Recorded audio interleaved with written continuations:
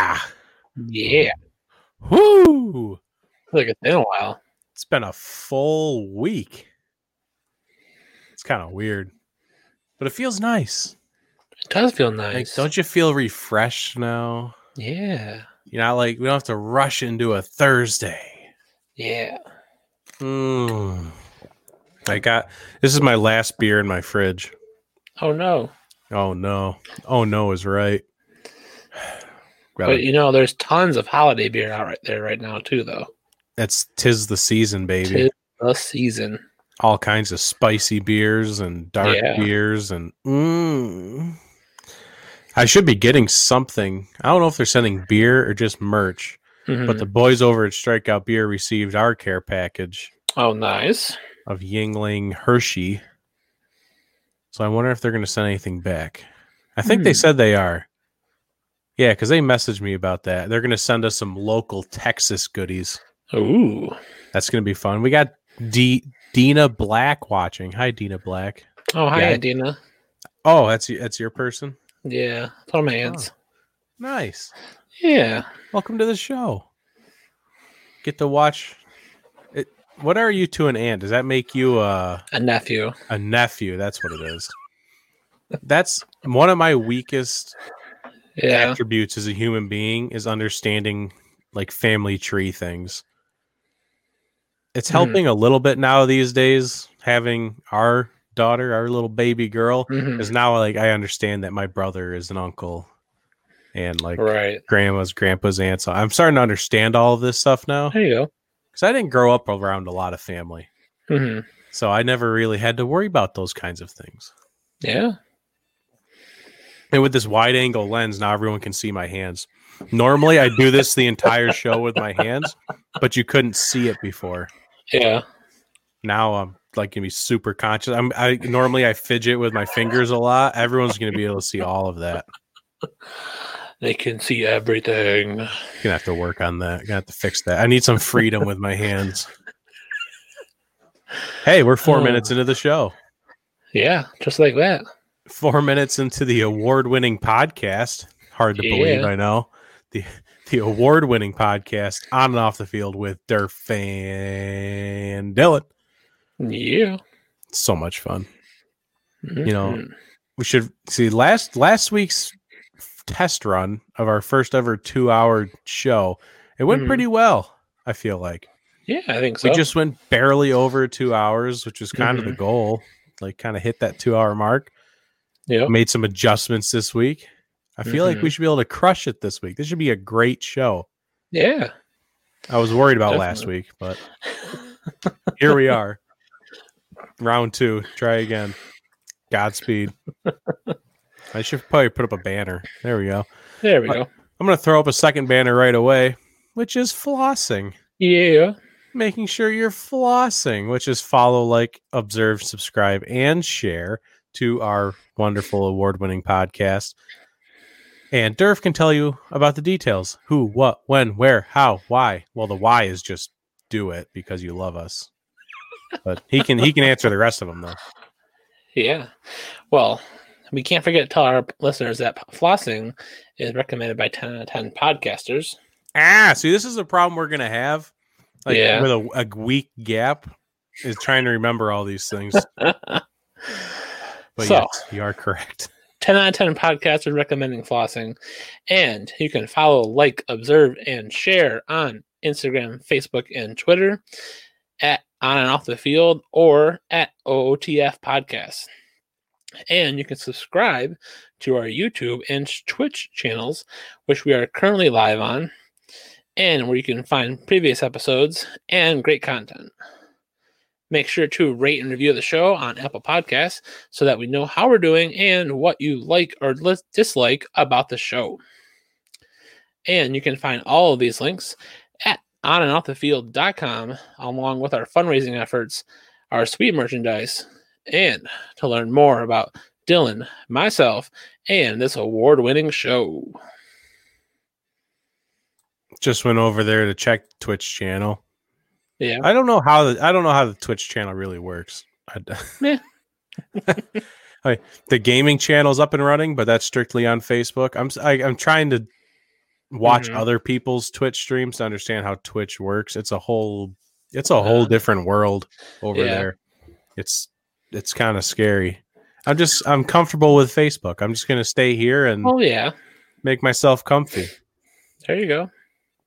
Until the next big thing comes out. And Facebook. Back in the day, like I had MySpace, obviously. MySpace was where it was at. Everyone loved it. You got to publicly rank your friends 1 through 10. You got to like have background music on your profile. It was everything. MySpace was dope. And then Facebook came out. And I didn't believe it. Back then, everyone was like, "Oh, did you make your Facebook account yet?" I was like, "No, I didn't make a Facebook account.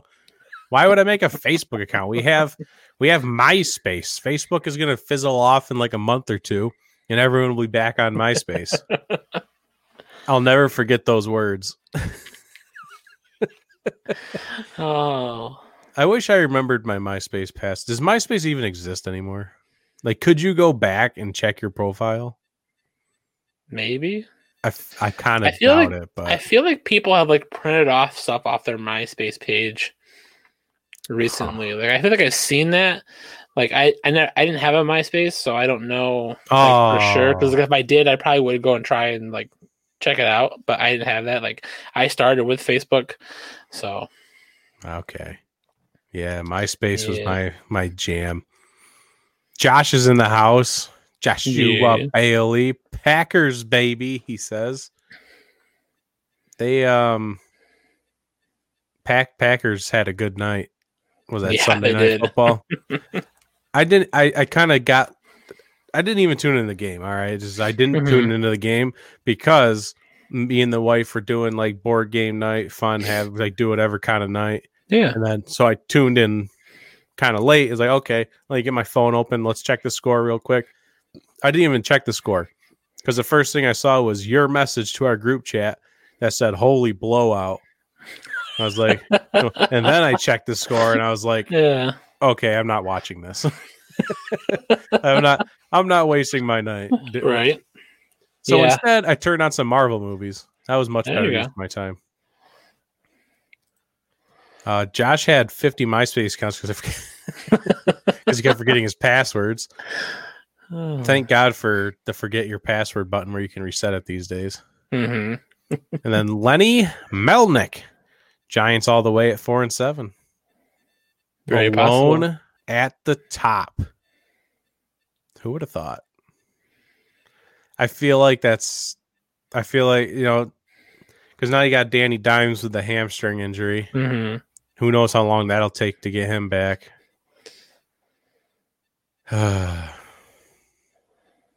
I don't know who's winning that division. I'm done guessing.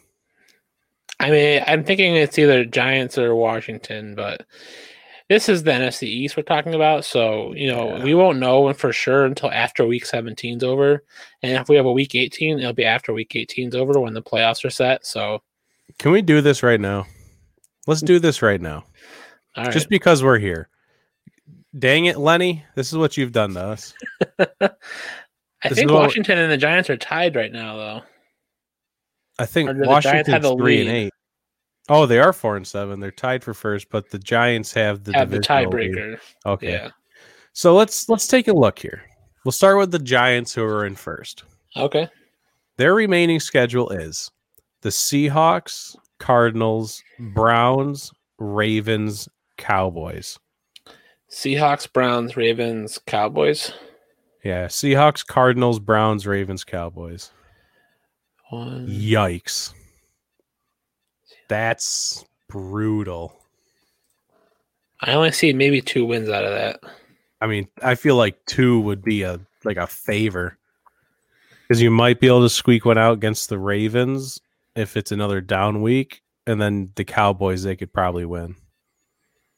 Well, I was thinking the Cardinals. They could squeak the Cardinals. Okay. So maybe 3? Well, I was thinking Cardinals and Cowboys would be their best bet. Okay.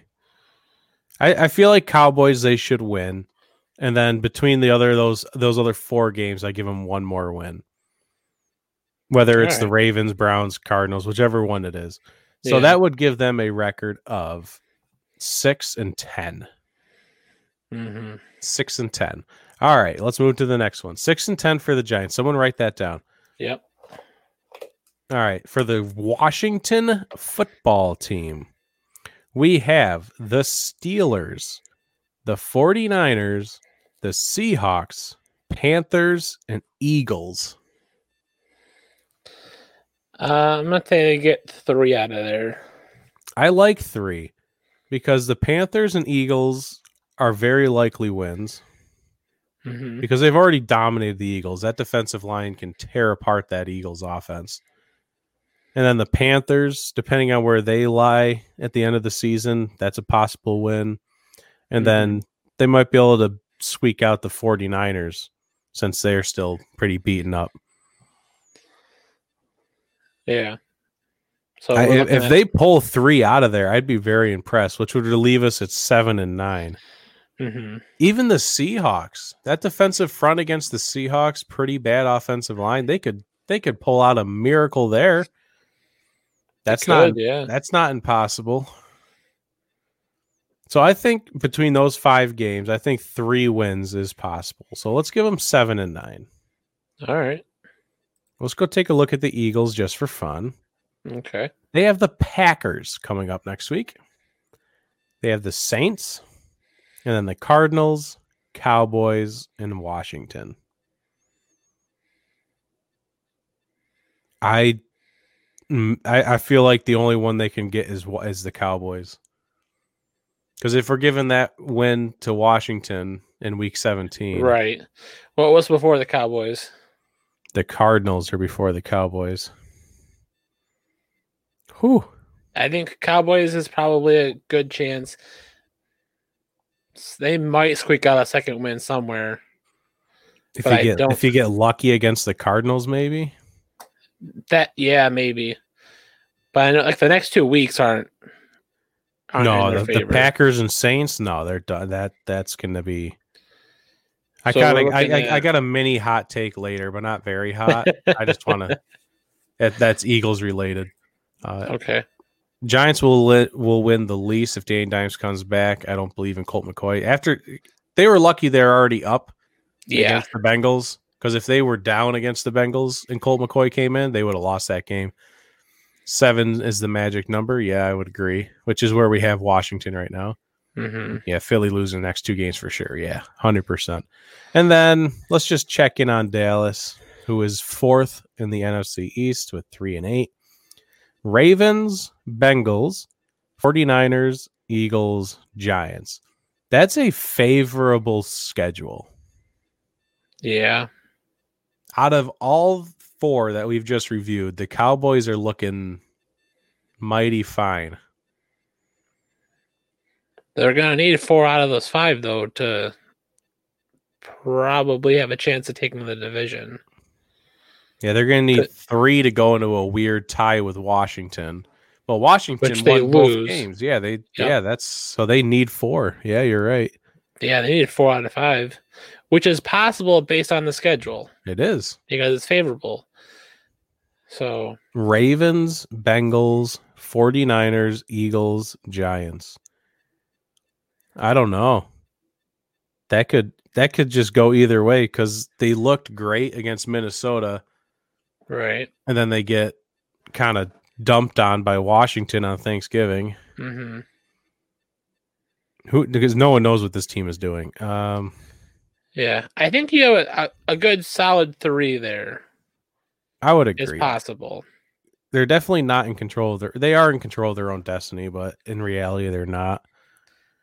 They would need Washington to lose more. Right, and most likely we're only getting 1 team out of this division for the playoffs. Oh, yeah. Even though we have an expanded playoffs. Yeah, there's no way any other team is getting in. Yeah, it's just 1 out of the NFC East. And they will be the 4th seed. I'm going to say the Cowboys are only able to get 3 out of here. Okay. I say they can beat the Bengals, and then they take down the Eagles and Giants to end the season, but it's not enough to get them in the playoffs. So they'll end up at 6-10. Yep. The Giants will be 6-10. The Eagles are going to end up. What are they now? 4-11-1. It's something like that, yeah. What are they now? 3-7-1, I think, or 3-8-1. I think they're 3-7-1. Yeah. Oh yeah, I think so too. So then, I'm looking at like 5-10-1. Okay, that makes sense too. That's pushing it, but yeah. Yeah, either one of those is likely for them. Tough because the Packers and Saints are 2 losses, and it just matter of if the Cardinals, Cowboys, and Washington there. Who? So I think our consensus right now is that Washington will be winning this division. Yep. With how their season began and everything going on, we were sitting here thinking Washington could be that other team that's maybe gets 1 win on the season and competing with the Jets for the first overall pick. Could be winning the division.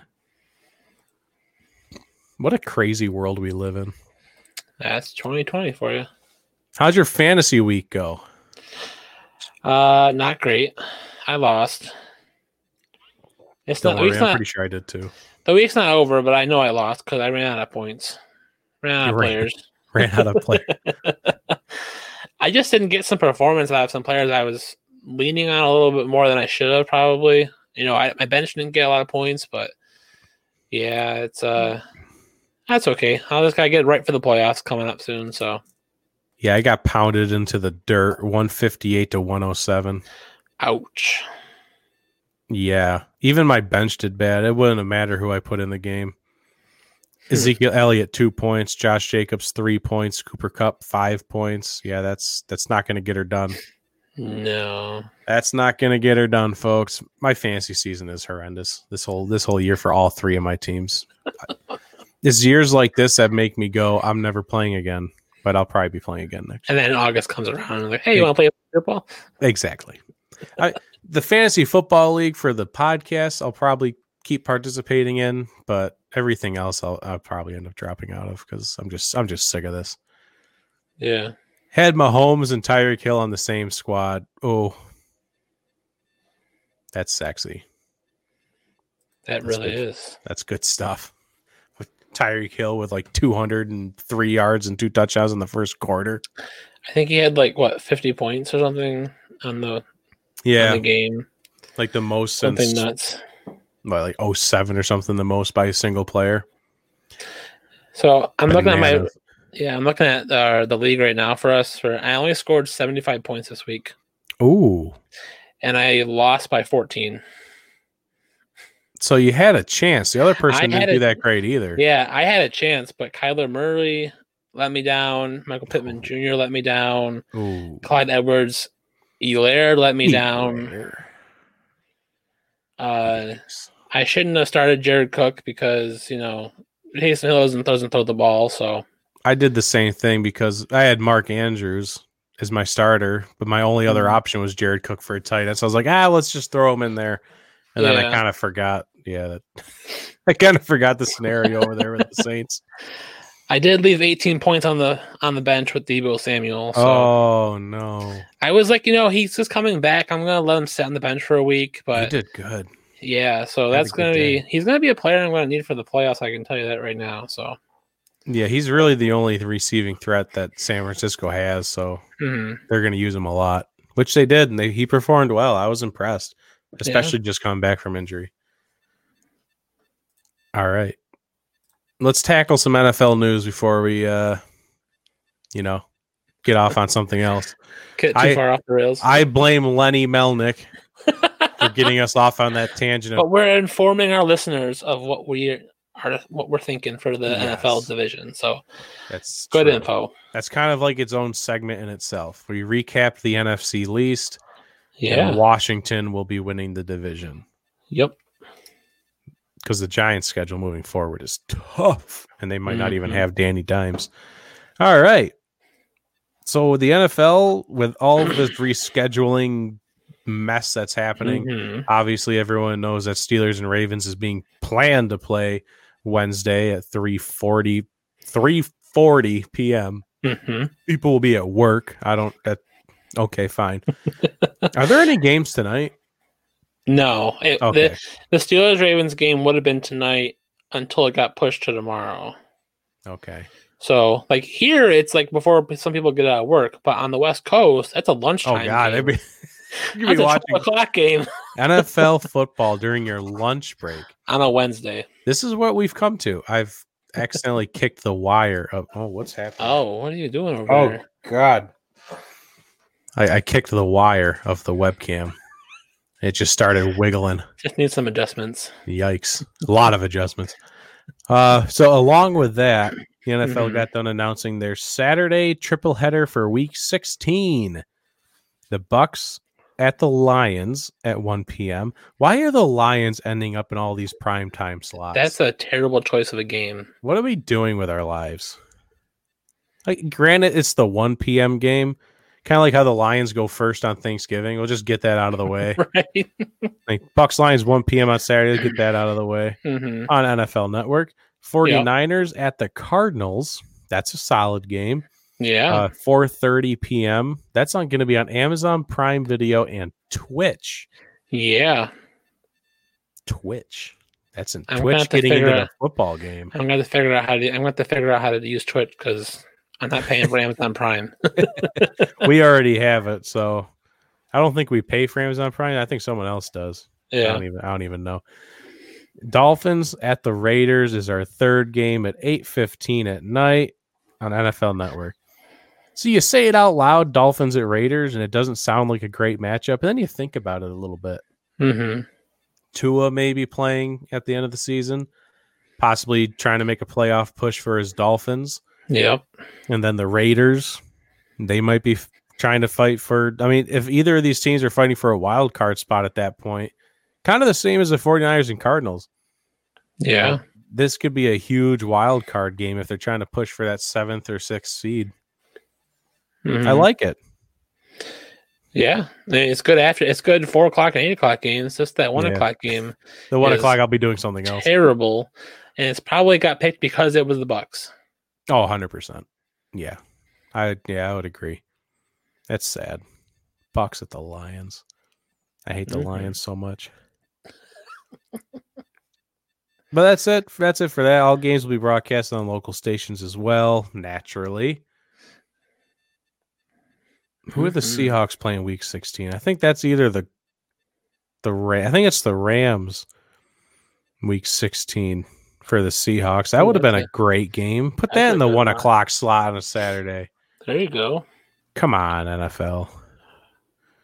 It's probably some TV deal that they have. They have to give them the Bucks and Lions. Probably something like that, yeah.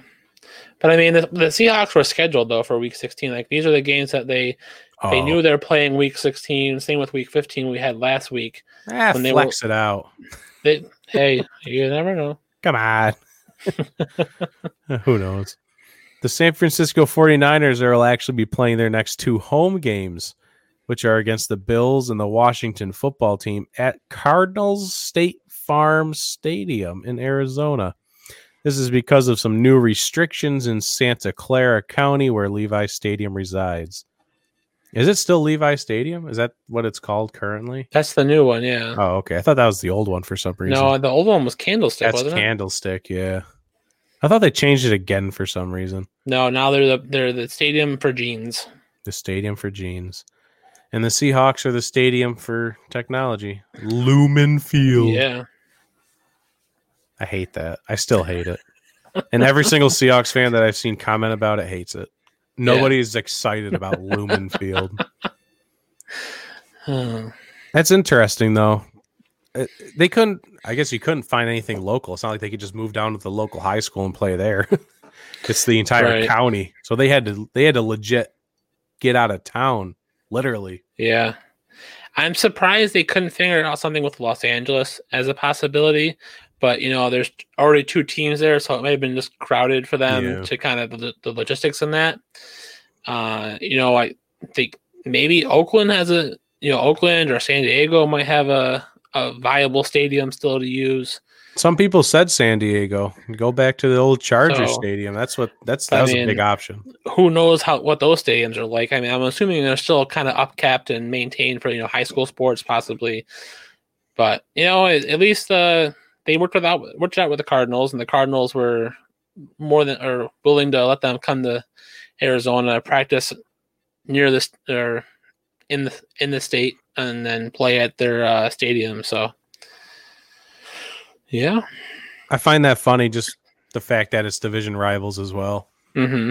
Like, excuse me, I know we hate each other and we have to play each other twice a year, and it's a huge like kind of rival thing. Mm-hmm. But can we borrow your stadium? Well, so the 49ers play in that stadium for week 13 and 14.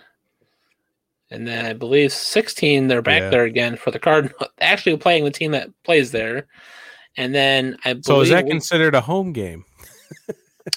Technically, it's a home game for the Cardinals, but it could feel like a home game for the 49ers after these next couple of weeks. And then I know a road game. Week 17, I believe, is supposed to be a home game for them. Not sure if that's going to stay in Arizona or they'll be able to go back to Levi Stadium. Yeah, who knows by then? That's what, 4 or 5 weeks away? Yeah. Yeah, who knows? Especially Californian government. Mm-hmm. It's a little bit more careful than other states, put it that way. And then the Lions have fired head coach Matt Patricia and the GM Bob Quinn. Finally, you can fire as many head coaches as you want, but man, Bob Quinn needed to go as well. Who's the last person they've drafted that's been a success? And GMs have a lot of say when that's like their one job a year. Like bringing in free agents is another part of their job, but the draft is like where they make their money. And that's why John Schneider is such a big deal in the GM world, because the Seahawks drafted so well a long time ago. They haven't drafted well recently. So, but that's another story. Back when they drafted, the whole Legion of Boom and Russell Wilson deal, that was big. But, Bob Quinn hasn't drafted a quality player in years. And then this really just kind of brought up two different questions. Mm-hmm. The first one was, do they bring Matthew Stafford with the new regime? Whoever they bring in as a head coach. Some people brought up Jim Caldwell's name again. Like, just let the man die in peace. Like, why you got to bring Jim back into this? Leave him alone.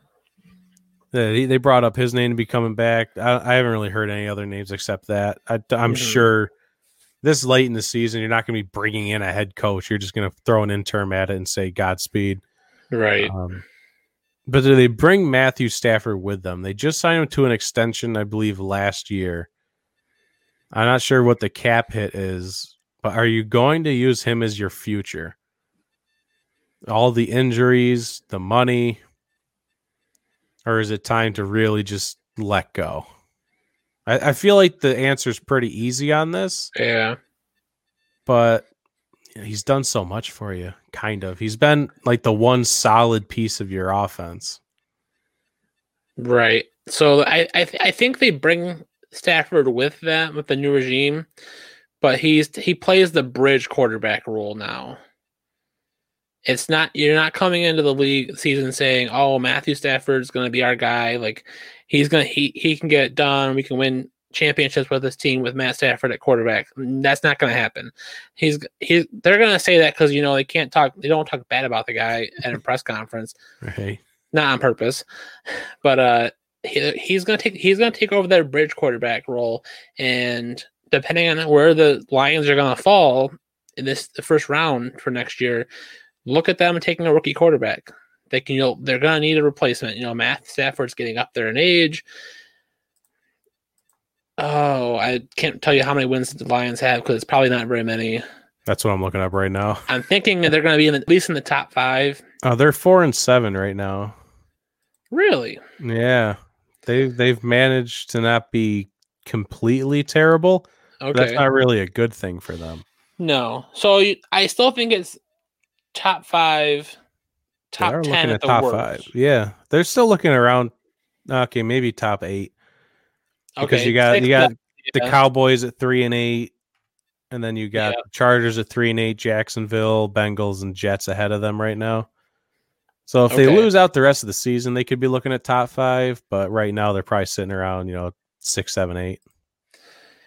So they might be able to get a first round quarterback depending on how the draft class shapes up after the college football season, because we have 2 quarterbacks now from college that we already know. We already knew last year we're going to be first round picks.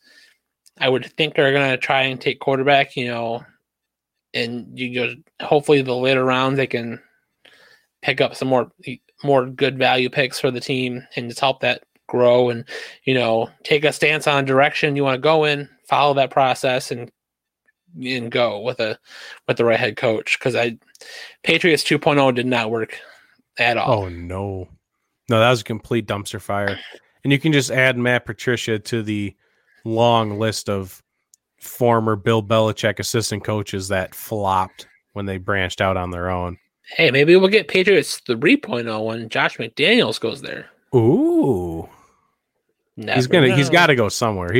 How many years is he going to flake out on a head coaching job? He's not going to get the Patriots job no matter how many times they keep telling him, because Bill Belichick's not going anywhere until Steve Belichick's ready to take over. Right. It's going to be a family tradition now to coach the Patriots. That's a crappy tradition. It's a how normally the owners of NFL teams kind of hand off to their kids, and it's up to the kids if they want to sell off the team or not. Maybe so they'll keep the tradition going. Now it's head coaches. You got the Belichick family's going to be running this team forever until Kraft dies. How many kids does Robert Kraft have? Maybe it'll be a Belichick Kraft reign for the next 50 years. Oh boy. Yikes. Is that a good or a bad thing? Who knows? It's not good for Bills fans, maybe. Nah, this year it's pretty good for Bills fans. Oh, it worked out this year. Talk about the epic collapse. Yeah. Because you can't even say early in the season. Now we're off topic again. Early in the season, people kept saying as soon as the Patriots won and the Bucks lost, or the Bucks won and the Patriots lost, the first word out of everyone's mouth was like, "Oh, Bill needed Tom Brady," or Tom Brady needed Bill. Both teams suck. Pretty much. Both teams are struggling mightily right now. They have their moments. The Patriots won on a last-second field goal against the Cardinals. The Buccaneers have had a couple of blowout wins, but they've also had their fair share of blowout losses. Both teams don't know what they're doing right now. So does Bill need Tom? Does Tom need Bill? Probably not. They're both running new teams this year. So it's just, I think it turned out how we kind of expected almost. I thought the Bucs would be better than this. This is kind of just sad. Yeah. But sad. It is sad. My second question of the head coaching one was whose seat is extremely hot? Let's take Adam Gase out of the equation, because we know that he's burning up on that seat. He's already gone. He's been ejected, but he's just his spirit is lingering. Now I have a top 3 coaches on the hot seats right now. Do you have a top 3 coaches on your hot seats, or at least kind of just 1, 2, maybe 3 others that probably should or might get ejected once the season has ended? Oh, I think I have 3. Yeah. Okay. I just had to think about it. But yeah, I have 3. I kind of put you on the spot there. All good. I had 2, and then I was like, I had to think about a third one, but we're good. Yeah, I have 2 that I've been preaching all year, and now I have a third one. But who are your 3? So my 3, Doug Marrone. Oh, yeah. For the Jaguars. They're going to clean house, I'm pretty sure, down there, because it's not looking good. They're playing the quarterback carousel. They already fired their GM. Yeah, I kind of forgot Doug Marrone was even still down there. So, yeah, he's on his way out any day. Most likely, they'll play it at the end of the season, but I think number 2 for me, he's getting really hot because he can't make a decision at quarterback, and he's terrible at play calling lately, and that's Doug Peterson. The excuses out of Philadelphia just drive me nuts. And aren't they awful? Every time they get behind a camera and a mic, they're just awful. They just spew nonsense every time. So bad. But Adam Gase aside, number 1 for me is Anthony Lynn. And I saw so many examples during the Chargers-Bills game over the weekend that I was like, how is this guy still coaching right now? Yeah, Anthony Lynn is a great story. Mm-hmm. He's fun to listen to. He's like this big motivator. Yeah. He's put together a pretty good team. Like the personnel is very good on the Chargers. But the fact that he hasn't been able to coach up a winning team with that personnel, like I was going to give him the benefit of the doubt because he has a rookie in there this year. And like before then, it was even Tyrod Taylor, just a bridge quarterback. But now the rookie's succeeding. The defense is playing well. You haven't had a ton of injuries. You've had a few on defense. Yep. Austin Eckler went down, but I mean, you have to overcome those things. Like, so the hottest one is Anthony Lynn for me as well. I hate everything about him. My second one, honest to God, hear me out. Okay. Is John Harbaugh. Ooh, that's a good one. Yeah, John. It's kind of a newer. That's a newer one for me. Yeah, that's one. I see. That's one though. You gotta see what they do with all the coordinators too, though. Right. He's. I don't think his seat's really burning up because you have to kind of pick and choose, go through a few other people. He's behind a couple of walls. Yeah. Before you get to him, but I feel like it's starting to simmer because you can only put so much on your offensive coordinator and some play calling. Like some of that comes from you as well. Right. He's been there for a couple seasons now, and you really haven't seen much progression out of Lamar Jackson. Like your job as a head coach is to progress your team. Yeah. Whether you call plays or not, you have to help your team move forward, and he's going backwards right now. So, and then my other one was Doug Peterson as well, and he's also kind of a newer one for me because I was giving him the benefit of the doubt. I was saying get rid of Carson. But he has all this money behind him. It's hard to get rid of a guy like Carson when he's soaking up, $20+ million for the next 2 seasons. Like not even combined, like 20 million next season, 20 million in 2022. He's just soaking up money. So you can't just say goodbye. I get it. Right. But if you want to win football games, Carson's not the answer. He's just not. Like they're throwing a new stat that I've almost never heard people talk about. And it's just inaccurate throws. Like he's leading the league in just bad throws, like missing your target. I didn't even know that was a stat that they keep track of because usually that stat's probably not too egregious. They literally brought in almost a new stat just for Carson. It's embarrassing. It really is. It's really bad. And then his decision making is just horrible as well. I mean that in that interception that they. And this is where Doug Peterson kind of comes in, though, too, because you're down 11 points. I think at that point, I think it was 20-9 at that point. You're down 11. You need 2 scores. You're in field goal range. You take the 3 points. You just do. And maybe this is the point. It was 17-9. So even then, it makes it even more easy decision to just kick the field goal. But being down 11 points, you just kick the field goal, maybe give it back to Russell Wilson or try an onside kick, and then let your offense try and go down and make a game-winning drive. That's what 90% of the head coaches probably would have done in the league.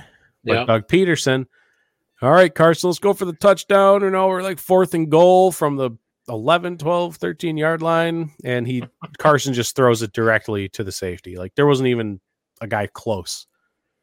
I don't even know who he was trying to throw it at. I honestly have no idea. I looked back at the play. I don't know who he threw it to. I have no idea. Carson seeing ghosts. It's just seeing ghosts. It's horrible quarterback play over there, and it goes back to what I just said about John Harbaugh. Doug Peterson's not progressing this team. No. So I think his seat is hot as well. So, yep. There you go. I wanted to get that out there because I always like trying to guess who's going to get fired come Black Monday. I always love trying to guess that. Or is it Black Tuesday, I guess? No, Black Monday. It's Black Monday, and then you got to wait for whoever plays Monday Night Football as well. Oh, there's no Monday Night Football. Or there's no Monday Night Football on. Took me a second there. It is Black Monday.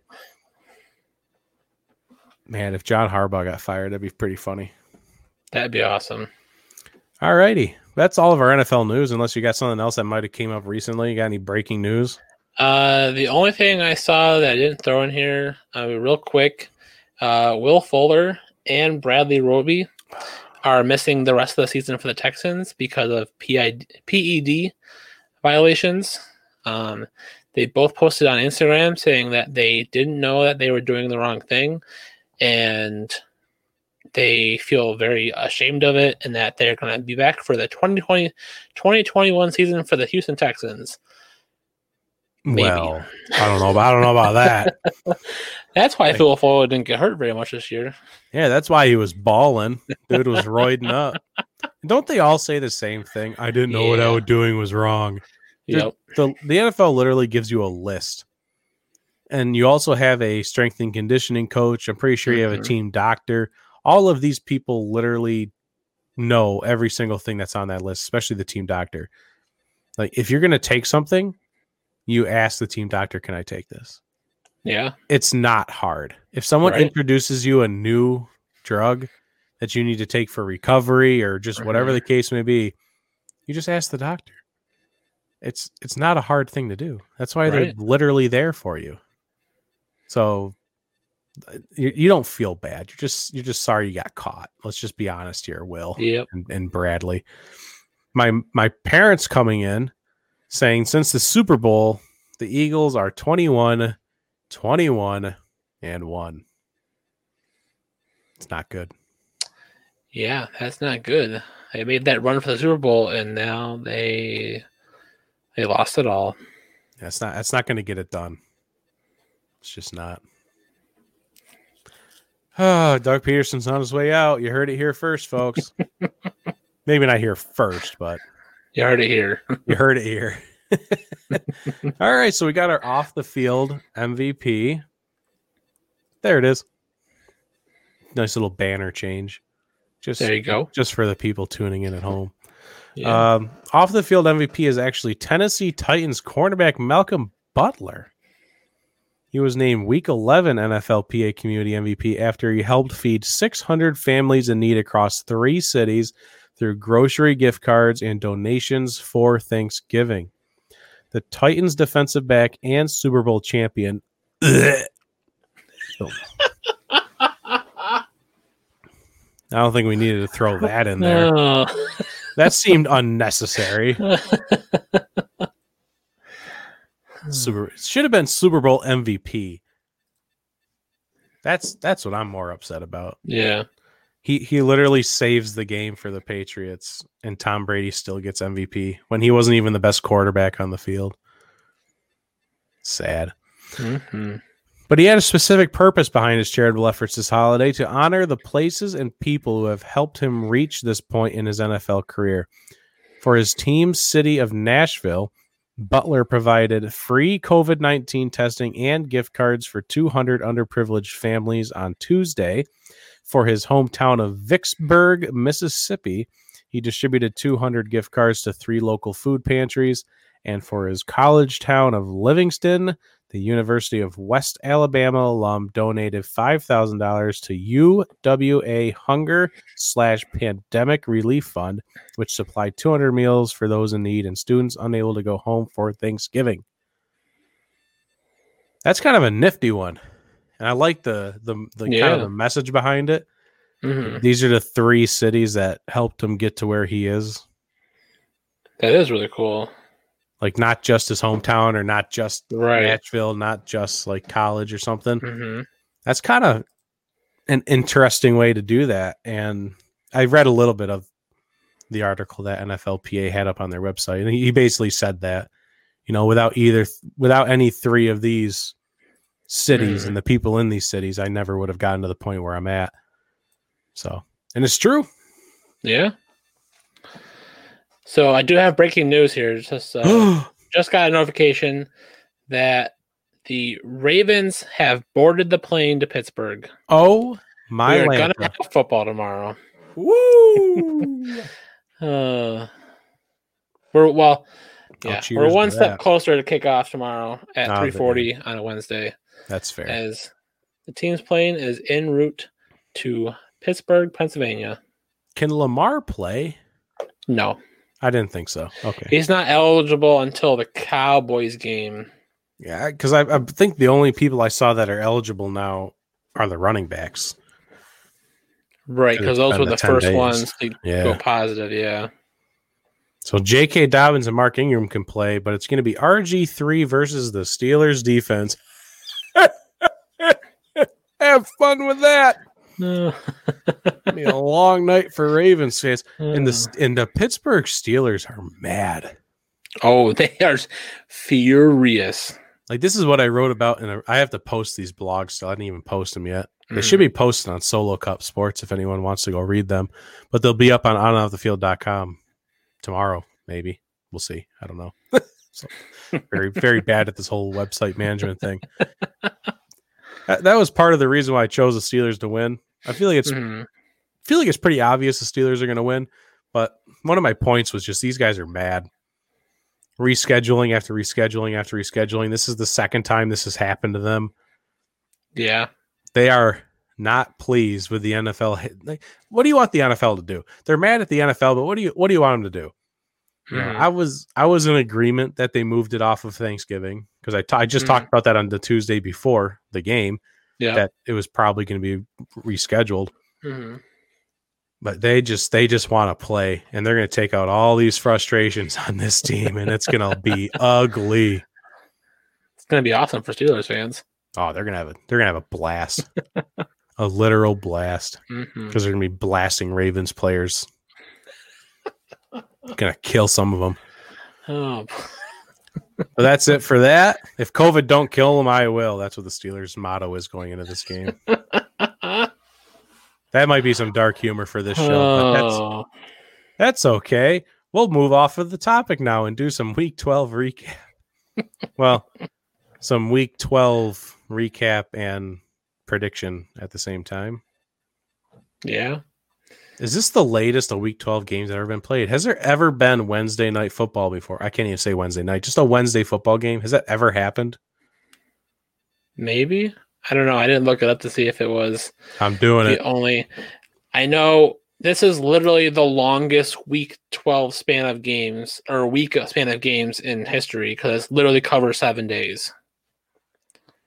Oh, here we go. Since 1950, the only time the NFL has played a Wednesday game came during the 2012 regular season opener. The Giants and Cowboys were originally scheduled to play on Thursday, but the game got bumped to Wednesday. So it didn't conflict with President Obama's speech at the DNC. Interesting. Makes sense. Huh. Well, there you go, folks. You'll learn something today. If you walk away from this show with anything, it's that you now know there will be 2 games ever played on Wednesday for the NFL. Very nifty. So our first game from Week 12, we can tackle the 2 that happened on Thanksgiving. I mean, both of them were just, it was just, oh my God. It's just so depressing because Thanksgiving, you just want to watch football. But I didn't want to watch football. Like this it's just so hard to watch it when the end score is the Texans up 41, the Lions on 25. Deshaun Watson had a great game. Well, he threw 4 touchdowns. Just he just showed up and just told the NFL, I'm still a good quarterback. I can still do this. Yeah. It's just the rest of my team that sucks. It's not my fault that we're terrible. Yeah. He's got a point. He does, you know. Oh, he didn't say that. I should. Well, yeah. He showed on the field. Yeah, he showed on the field that basically what I just said. Yep. JJ Watt actually did something productive in this game. Well, hey, this is what we said to, was it Josh last week? I don't remember who we wanted to go to Green Bay? Yeah. Oh, yeah, because, it was Josh because he's the Packers fan. He wanted J.J. Watt. And that's what we said. We said if he gets one big play, like a game, then I guess that kind of makes it worth it if you get him at the right price. Well, here's his one big play a game. Yeah. He did it. He had a tip ball, and then he caught it and ran it for a touchdown. That's a pretty big play. It's a very big play. I was just talking about like a sack or like some kind of big tackle for a loss, but that's a pretty big play. So 6 points is big. He showed up on thing. I think isn't that his thing though? Is like making big plays on Thanksgiving. They were talking about that a little bit. Is it his thing? I feel like it's his thing. He just kind of does something every Thanksgiving that just kind of makes you go, "Wow, it's JJ Watt." I don't know. I feel like we could probably Google that too, but I'm not going to. Yeah. But the Lions, they kept doing all this history leading up to the game of why the Lions always play on Thanksgiving, how they kind of started the whole tradition of football being played on Thanksgiving. And then they go out there and do this. Like, I don't care if you're the tradition. Let's just put good football out there instead. How about that? Like, thanks for the participation all these years, Lions. Like, it was great. You started it. You've been doing it for like 90 years. Awesome. Thank you very much. We're going to replace your slot, though, with a game that might not suck. Is that all right? That's all right. When's the last time they won on Thanksgiving? That's a record I should look up. That's the one. That is one I'm going to look up. I don't know, because I feel like their typical fashion is they'll score some points. You know, they'll be in a lead. They'll be close in the game, and then they just blow it in the fourth quarter. All right, so it's not it is pretty bad for a team that plays every Thanksgiving. Their record is 37-40-2. Wow, they have 2 ties? Wow. Yeah, 2 ties on Thanksgiving. And Josh actually says the Lions beat the Packers on a Thanksgiving one time. That's fun. The Lions almost beat the Packers twice last year, but I feel like that's the craziest stat ever. Is both games last year, the Lions led for the entire game, but the Packers won after the clock expires on last-second field goals. I feel like that's the craziest thing that it's not to ever happen, but that's just really crazy. How do you suck that bad in the fourth quarter? Oh my God. That's just kind of it's the Lions and the Chargers. It's just 2 teams that are defined by losing games late. I can't wait to get to the Chargers-Bills games because I got things to say. I know you got things to say, but I got things to say. Yeah. The Washington football team, who actually said that might be their name moving forward, they said they might just stick with that. I really hope. Please don't. That's just hard to say. You can't even make a mascot out of that. Unless your mascot's a football. Like that would be your mascot. That's just stupid. That's boring. It's very, very boring. I don't even know I don't know who said that. I don't know if it was like the owner or just some like media person. I don't know. But a guy gotta hope not. Like for media people like you and me, for Dan Patrick, for anyone, they just have to go out there and say, so the football team this past week, like it just sounds weird. The football team? Which football team? Which one? They routed the Cowboys. Oh, they did. Antonio Gibson, my goodness. 3 touchdown day for Antonio Gibson, the running back, as Washington beat the Cowboys 41-16. That's pretty funny. I just noticed that the Texans and Washington scored 41 points. Maybe the Steelers will win with 41 points tomorrow. Hey-o. They were supposed to be on Thanksgiving too. That'd be fun. Yeah. Hey, that was really close last night with the Seahawks and the Eagles. Because both times that the Seahawks and Eagles played last year, the Seahawks won 17-9. The Eagles held up their oh no, they didn't because they scored that late touchdown. The score was 17-9 at one point, and then the Seahawks kicked 2 more field goals, and then the Eagles had a Hail Mary crazy Richard Rodgers one-handed touchdown catch. Stupid. But yeah, the Cowboys still aren't good.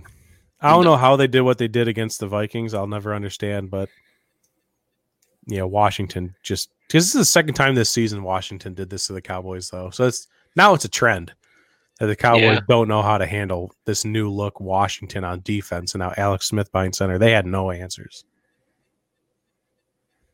Yeah, I mean they didn't blow them up this bad the first time, but they're moving a little bit here. They're getting in a groove now. Is Ron Rivera really this good of a head coach? Like, it's kind of crazy. He took Carolina to the Super Bowl. I mean, Washington was like a dumpster fire. Like, I think people are forgetting that, like, because we're heading into week 13. People are kind of things like to drift out of people's heads. Mm-hmm. That's just how we are in America. That's just how things work. I forgot to update our record. We'll do that later because I forgot to do that. I looked at my whiteboard and that crossed my mind. So don't let me forget to update that. Right. Yeah, this team, the scandals going on with, the Snyder might have to sell the team because of everything that he's been doing behind closed doors. The whole thing with Trent Williams. Trent Williams. This team was looked at as a disgrace upon the NFL. And they might still be looked at like that. That's fine, but at least they're kind of winning football games. They're 4-7. We thought this team would be like a 0-16, 1-15 looking team. They're generally succeeding. They're first place in the division right now. Yeah. Hey. They're rolling. And they got Antonio Gibson, great young running back. They got Terry McLaurin, great young wide receiver. I don't know how much longer Alex Smith can play the position, but he's doing it very good right now. Yeah, he is. I don't know how far they can go. I don't think they go that far this year, but next year I think will be fun. Yeah. Sounds good to me. Hey, I didn't watch a single snap out of this game. I honestly didn't know this game happened. I kid you not. Yeah. I have no idea what happened to this game and have no idea it even happened. The Dolphins won 20-3, and I guess Fitzpatrick played quarterback. Yeah, he was there. And Sam Darnold played as well. Yep, and he's still garbage. I don't know who scored touchdowns in this game for the Dolphins. Do you know? I think Gesicki, the tight end for the Dolphins, I think had a touchdown because Fitzpatrick and Gesicki they have a good relationship there. I think that's the only one I know of. I briefly saw the highlights for this game. There wasn't a ton of them. The biggest thing was like Fitzpatrick just didn't. There was no Fitz magic in this game. He was definitely playing in the fill-in quarterback role.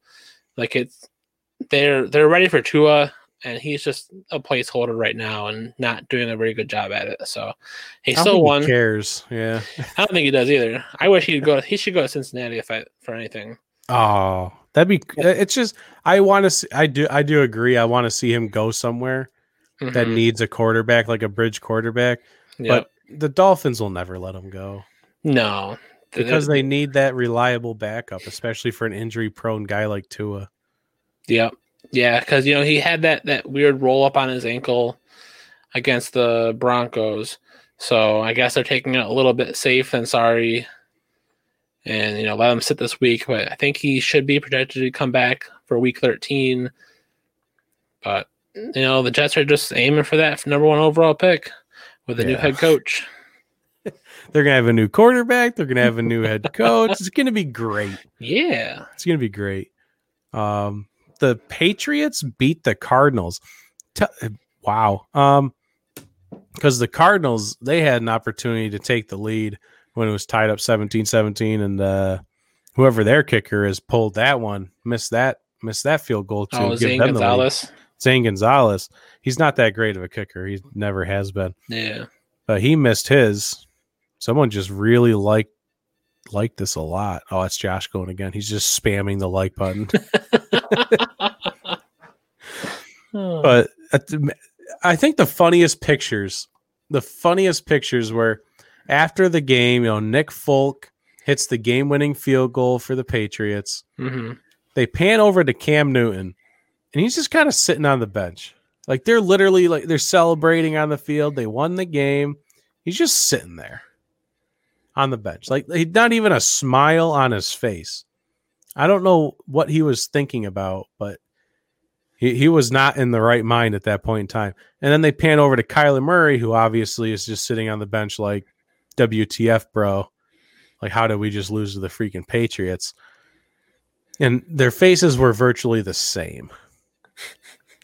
Now, you can easily dive into the mind of Kyler Murray and understanding, I probably could have done more. I should have put us in the end zone and not, settle for that field goal. He's probably thinking he could do better. He's probably mad at Zane Gonzalez that he missed the kick, but probably he can't help that. You can't be mad at your teammates. That's just the reality.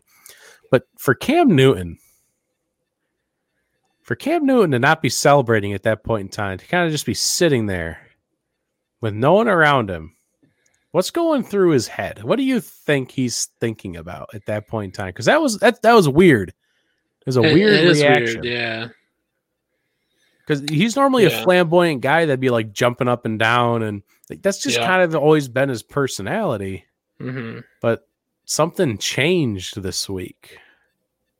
Maybe someone said something to him when he came off the field when they were going for the field goal.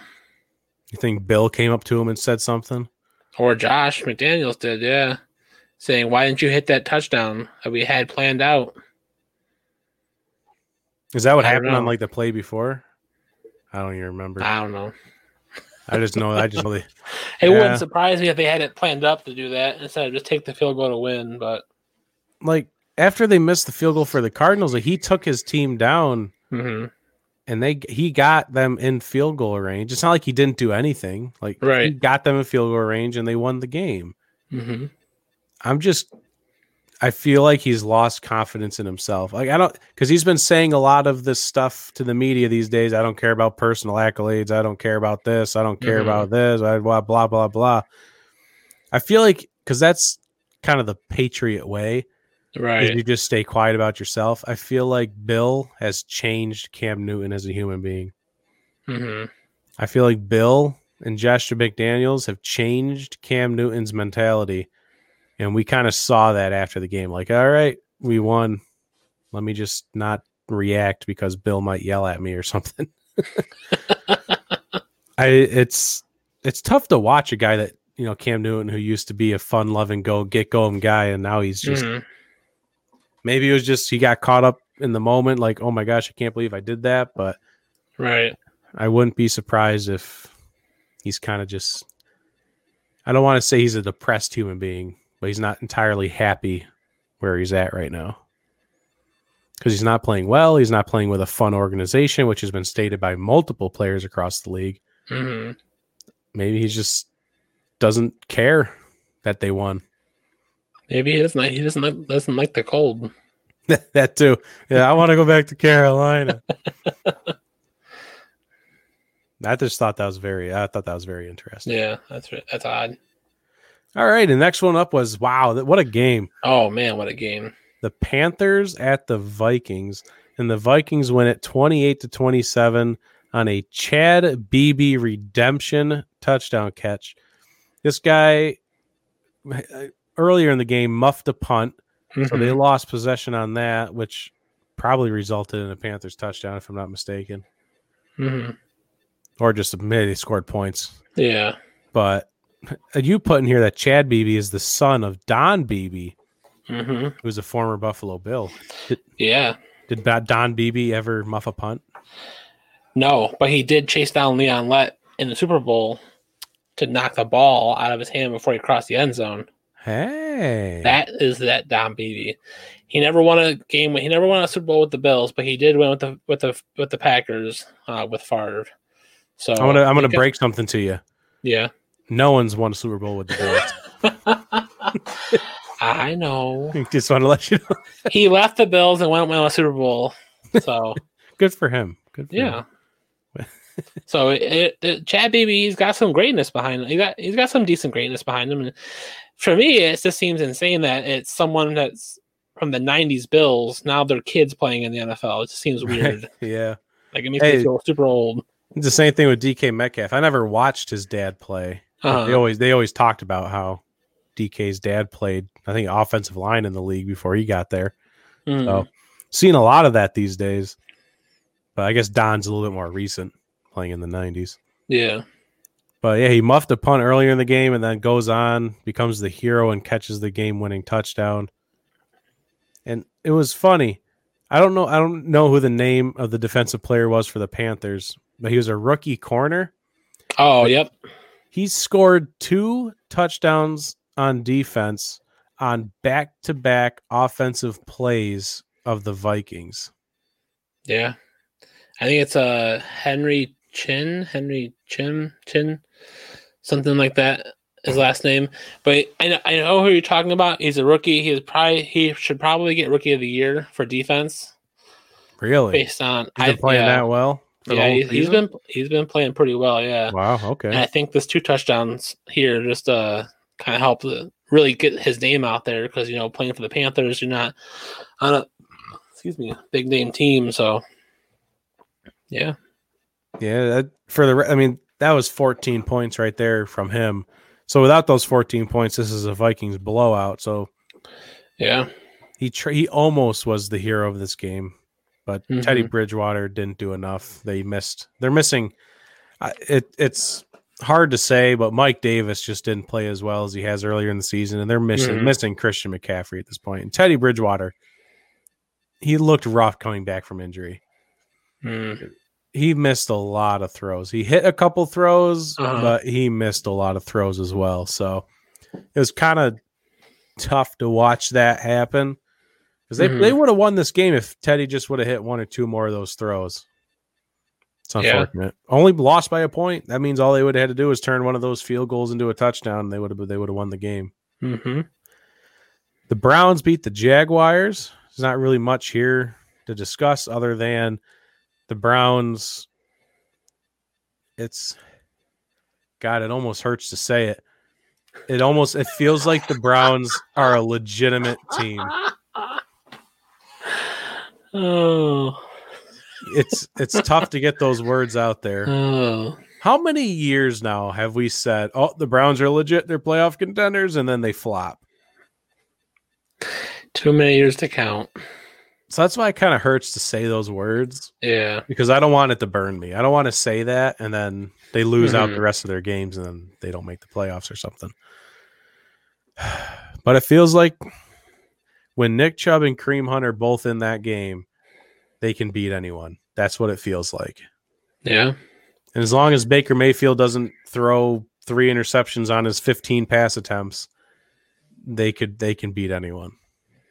It to me, it feels like Kevin Stefanski was the right choice for this Cleveland organization when they hired him because, a lot of times the new coaches, you see the flash in the first couple of games, like, oh, it's a different team now. And that's when all the hype happens. And, they're contenders, not pretenders. And you're still seeing it from him that this team's playing more consistent later in the season. I was a little surprised when I saw the score going into the fourth quarter that the Jaguars are coming back a little bit, but the Browns did enough to hold them off, win those games when the other team starts to get momentum and, close out the game. That right there, that's a trait you need on a team for a defense to be able to do that. Yeah, I've liked what he has done, and he's figured out what his team can do and what his team can't do. I think people want Baker Mayfield to be the leader, like fans, people on the outside. Right. Everyone thinks that Baker Mayfield should be the leader because, around the league, normally the quarterback is the leader and the quarterback's the guy who's supposed to win you games. But Kevin said, hand the ball off to Kareem and Nick, and they're going to get the job done for us. And on the defensive side of the ball, they get Myles Garrett back now. He's been out the past 2 weeks. He's back for this coming week. He should be good for the rest of the stretch of the season. Yeah, man. Look out. Look out for the Browns, man. Who never thought I'd say those words, but look out for the Browns. My goodness. But hey, their matchup coming up next week is going to be a good one because the Titans demolished. Derrick Henry demolished the Colts. Not the Titans. Derrick Henry. Derrick Henry gave the Colts the business. Yeah, he did. 3 touchdowns in just the first half, I believe it was. Mm-hmm. My goodness. 45-26, the Titans won. I stopped paying attention to this game because it just started getting out of control. Mm-hmm. But the Colts defense is supposed to be one of the best in the league. But here we go. This is the point in time where I eat my words and saying Derrick Henry was going to return to bust form. But this is the point in the season where last year he ran for like 1,000 yards in 6 games. Mm-hmm. Like he gets stronger as the season goes on. As other teams get worn down, he gets stronger.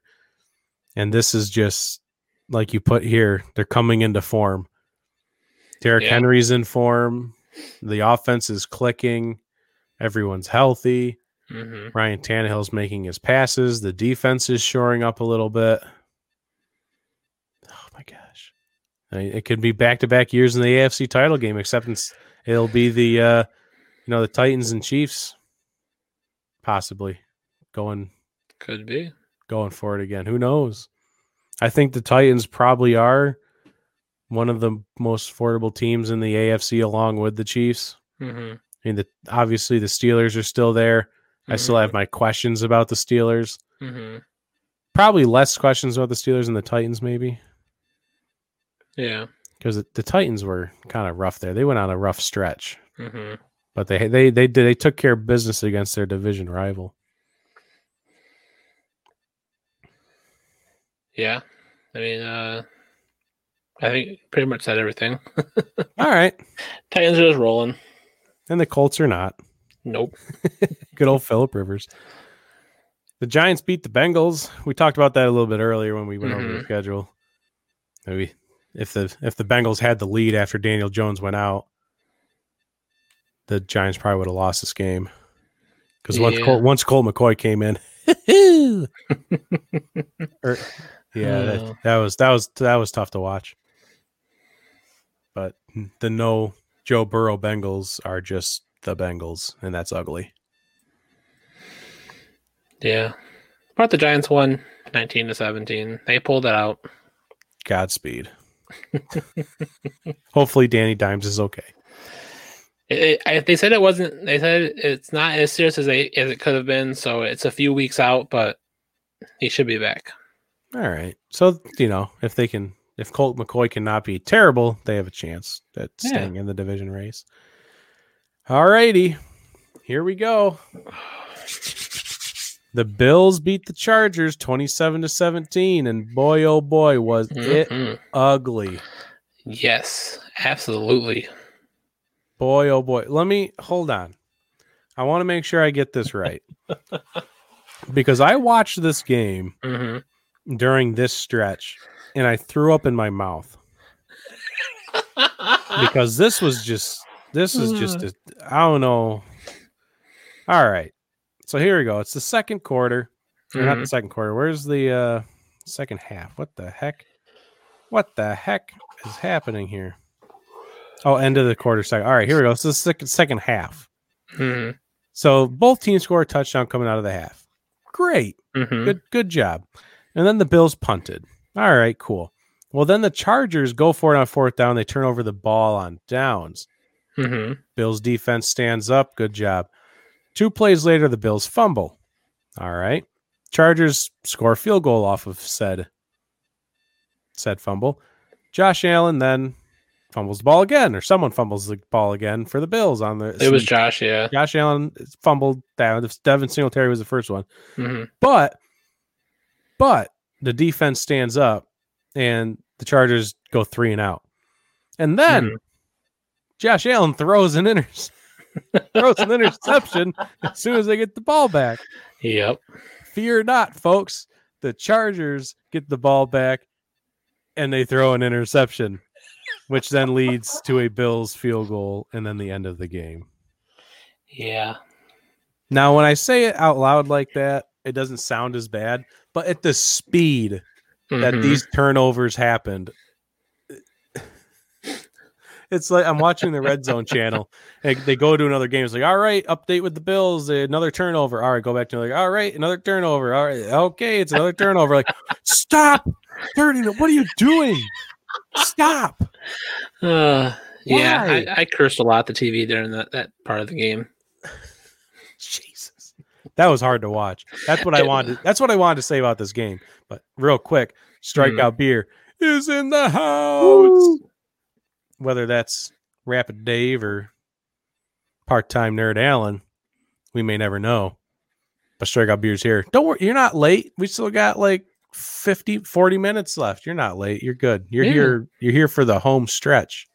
But tell me what you thought about the Bills Chargers. So, besides being a very ugly game, Bills offense, they did a couple of trick plays. Great. They didn't have to rely on Josh Allen completely to carry them through this game. One thing I think that they can take away for sure is that the run game is moving. Devin Singletary had a pretty decent day. I don't think he broke 100, but he was in the 80s, I want to say. Zach Moss, he had himself a good day with at least 60 yards. They a little bit in the passing game. And, that's something that we needed to see for the last 11 weeks. And we're just finally seeing in week 12 that, they can be a more balanced offense. So I was glad to see that.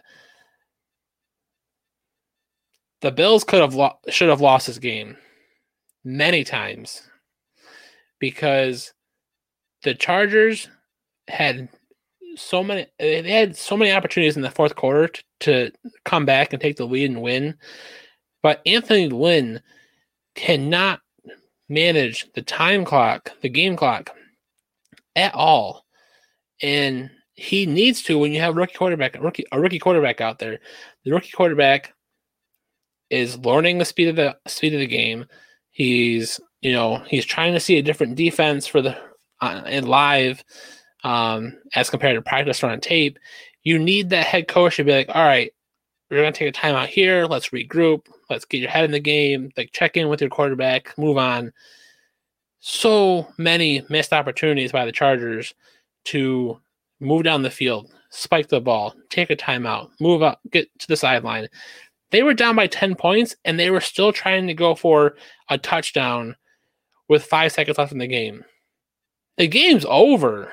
And you're trying to score a touchdown when you could have scored that a minute and a half ago and tried to go for the onside kick to give yourself the chance to get the game tying or game winning points. So as soon as that happened, I'm like, this is it. The Chargers are going to be the Chargers. And Anthony Lynn he just wrote himself off that team by the terrible clock management here. Just absolutely insane. The amount of field goals they could have had they left by going for it on fourth down is insane. There's a big thing now with football coaches is analytics. He's too much on analytics and not just thinking and seeing what's on the field, what's happening. All right, we're in field goal range, 3 and out. All right, kick a field goal. Get the points. Points win the game, not analytics. And that goes back to earlier in the season. I don't know what episode it was, but it was something came off the Dan Patrick show that you want to be dating analytics, not married to them. Yep. Because that's exactly what it is. And Pete Carroll's struggling with that right now. Yep. And we got Beers and Fire in the chat. Oh yeah. Beers and Fire. That beer looks so good. That emoji has no business looking that good. Pete Carroll's having that kind of issue right now because Pete Carroll is the opposite way. Pete Carroll is the guy. It's like, oh, well, it's fourth down. No matter the situation, we can't go for it. And now he's starting to listen to some of the analytics, and it showed on Monday night that there's a couple fourth down situations where, okay, well, I wouldn't go for it, but let's see what my guy upstairs is saying. Okay, we could go for it. Okay, Russell, we're going to go for it. All right, here's the play. And now we have to call a timeout because it took too long. That happened multiple times. Yep. I'm getting Snapchats. I just re-downloaded Snapchat this week for fun. Oh yeah. I don't know why. I think I just deleted mine. It's been the 30 days to delete it, so I think it's finally deleted. I think I'm gonna delete it sometime soon, but it takes 30 days, so it takes 30 days to delete. Yeah, because you have to like suspend your account, and then say you want to delete it, like they're like, oh, okay, well we'll suspend your account for 30 days. If you want to reactivate it within the 30 days, you can come back. But if not, we'll let you know when it gets closer to time to delete your account, and we'll just let you know when we delete it, and then you're good to go. Like they like give you the amount, so many opportunities to come back to it, when really it's like, I don't use this anymore. I get random snaps from Team Snapchat, and I don't have any friends on there, so no. You know, you get your Halloween Snapchat, yeah, Thanksgiving Snapchat. But yeah, that got off topic. But Pete Carroll's just having that struggle right now, and we saw that in the first quarter. If anyone watched the Monday Night Football game, first quarter was horrendous by Pete Carroll. Oh yeah, horrendous play calling, and we'll get to that game a little bit later. But the next up was the Falcons absolutely just curb stomping the Raiders 43-6. I don't know what the Raiders were doing. I have no idea what they were thinking, what their game plan was. It wasn't good. Nothing was done correctly. It really wasn't. I didn't see any really highlights except for Derek Carr just getting obliterated and the ball coming out of his hand as a fumble, and then the Falcons taking it back to the other end of the field. Yeah, that was all I saw. I mean, there's not much here to see. Derek Carr got demolished the entire game, not just that one time. Yeah, Josh Jacobs could get nothing going. And this is what I would like to see out of the Falcons offense more often, because they have the ability to do this. They didn't even have Julio Jones for this game, and they still scored 43 points. This offense has the ability to do this whenever they want, but sometimes they choose not to, and I don't understand why. That's really the only takeaway I have. The 49ers beat the Rams on a game-winning field goal. I mean, I'm thankful because this gave Seattle the sole lead of first place in the NFC West. But this is not a game the Rams should have lost. And again, here we go. This is just last week. Jared Goff was amazing. They had no run game against the Bucs, but Jared Goff, they still had play action. They were doing whatever they wanted. Jared Goff could hit he could have been covered by the entire defense. I'm pretty sure Jared Goff still would have hit his wide receiver if he was covered by 10 guys in the Bucs game. He was just electric. Against the 49ers, they had no run game again, but this time he looked like the Jared Goff we all know and love, who, if he doesn't have a run game, he's just throwing interceptions left and right. He couldn't hit the side of a barn. The broadside of a barn is the saying. Yes. And I'm just confused by that. Because it's not like he had a run game this game, he didn't have a run game, because that's what I normally lean on, is the fact that he doesn't have a run game. And this time he had a run game neither time, but for this game he just decided he wanted to suck eggs.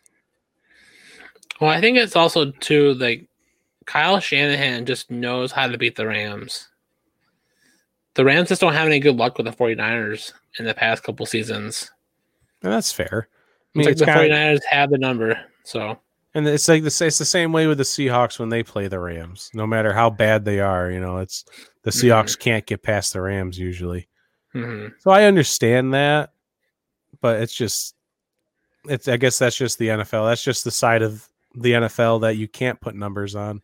Yep. You just have to put it on the fact that Jared Goff can't beat the Niners. It's just the reality. It's sad. I mean, Deebo Samuel played well. Nick Mullins is a pretty decent quarterback. I think our friend Danny Boy would appreciate Nick Mullins being the full-time starter and not Jimmy G. Jimmy Garoppolo. They're starting to get pieces back here and there, but not nearly enough to be competitive against other teams. Right. At least they have Robbie Gould. My God. I don't... Let me make this perfectly clear. no quarterbacks played in this game. I want to make that entirely clear. No quarterbacks played in this game. The Saints beat the Broncos 31-3. And I actually think this hit the over. No, maybe not. I think the line set at the beginning of the game was 34.5. So I think this barely hit under. Because that's what everyone was screaming. You have to bet the under. But Vegas made it tough. Like I think it was 34.5. But I think the practice squad wide receiver that played behind center for the Broncos, he was 1 of 9 for 13 yards and 2 interceptions. Yeah. So he had more interceptions than completions. And then Taysom Hill also had an interception himself. They were effective on the ground, which is what we'd expect out of a Taysom Hill-led offense. It's just a game that probably I don't want to say shouldn't have happened because like as long as the team is not like in a Ravens or Titans situation, the game should be played. Yeah, and I think unfortunate. Right, and that was the biggest thing a lot of Broncos fans were crying about was why is the NFL not shutting this game down? They're making them play it when they're postponing the Ravens-Steelers game for so many. Well, the issue with why it played was because the quarterback room was contained. The spread was contained in the organization versus the Ravens. They can't keep one guy off the COVID list. It's like they keep adding. I mean, hopefully, bearing any news tomorrow morning, they'll be good for tomorrow night. But yeah, the quarterbacks made the wrong decision coming in on their off day, did not follow social distancing procedures, did not have masks on, and it bit the team in the butt. It just shows you how quick you could hit, though. All it took was one session of not social distancing and not wearing your mask, and COVID hit you. And I thought it was just kind of fun. A lot of Broncos fans said, I think it was even some players said, this is the NFL making an example of us, saying we have to play on our scheduled time. Like, we're not going to push your game for you because you messed up. We're going to make an example of you. I don't think that was the NFL's initiative. It's an interesting point. You can talk about it if you want to talk about it. I won't entertain that thought because I think it wasn't on a pandemic level. Your entire team wasn't infected like we just said. But it's an interesting point. If you're not going to follow the rules, put your players to the side and play your game. Godspeed. Next man up. Yep. And we saw how well next man up worked for the Broncos. Don't want to play that game. Nope. The Chiefs beat the Bucks 27-24. I was surprised it was that close. Yeah, it was. I saw the final score and I was like, "Holy crap! They almost won!" But I would guess that they didn't actually almost win. I would assume. Yeah, they didn't almost win. Yeah, it was kind of like those things where the Chiefs were still moving. They were still moving down the field, but like the Bucks were like, they get a touchdown or they get a good play every other series or so, but they weren't being productive. And a lot of people are looking at that offense as, well, why is Tom Brady struggling so bad? Like, Father Time is catching up to Tom Brady. Yes, it is catching up to him, but it's not all on the offense. Granted, the offense is a hot mess a little bit with Bruce Arians' system and the amount of wide receivers that can't follow the routes correctly, and Tom Brady can't hit them like he can't hit the broadside of a barn. I heard an interesting take last night that the defense is actually something that the Tampa Bay Buccaneers should be worried about because that secondary gave up 200 yards to Tyreek Hill in the first quarter. I mean, I don't know how do you even let that happen? I don't understand. They single covered him so many times, and as soon as Mahomes sees that, there's Tyreek. There's a touchdown. If as soon as a guy hits 100 yards in the first quarter, you start doubling him every play and let Patrick go somewhere else. You don't continue to let him tear you apart in that one spot. The fact that he allowed that to happen, I don't know if that's Bruce Arians' call. I don't know who the defensive coordinator is. Todd Bowles. That's embarrassing. Good old Todd. Another Another former Jet. Mm-hmm. But yeah, that was, I guess, to be expected. Yeah. The Chiefs were probably supposed to win that game. And now Patrick Mahomes has beaten Tom Brady. Well, I think his record against Tom Brady's 3-1. Yeah, I think so. The takeover continues. One goat to the next. Yep. I don't know if we're going to go that far, but you know what I'm saying. Oh, yeah. The Packers dismantled the Bears. I don't know what you want me to say here. I already said I didn't watch this game, but there wasn't much to watch. There really wasn't. The Bears they struggled. I'm surprised they were even able to score 25 points in garbage time because, and it's something I kind of put here in the notes, is, the Packers were basically on a Sunday night drive playing the Bears because they were just on cruise control for most of the game. Like, Aaron Rodgers did his thing, scored touchdowns he needed to, defense did its job, win the game. This is what I kind of expected too. The way the Bears have been playing as of late, they had no hope. There was nothing. There was nothing here to give Bears fans any hope of winning this game. I'm surprised at how they started 5-1. Yeah, with Mitch Trubisky, well, and / Nick Foles, and they brought Mitch Trubisky back because Nick Foles is still bummed with that hip injury. Yeah, Trubisky's not staying on this team after the season's over. No, they're riding with Nick Foles from here on out. They might bring in someone else because Nick Foles they've seen injury prone, but and then last but not least, the Seahawks and the Eagles, 23-9. We talked about this a little bit earlier, but the Seahawks play calling was an absolute joke. Now, the Seahawks for some reason love throwing the ball behind the line of scrimmage, although they have no one with the athletic ability to actually break for a big one when you do said thing, whether it's a wide receiver screen or some kind of running backs, whatever the case may be. They just love playing behind the line of scrimmage. But then as soon as they decide, all right, Russell, we're done playing that game, go ahead and throw it down the field. He's completing 50-plus yard bombs to DK Metcalf. I mean, he's just doing let Russell throw the. I don't want to even say let Russ cook because right now they're running a very balanced offense, which is what I love. They're running the perfect balanced offense of running and passing, and that's great to see.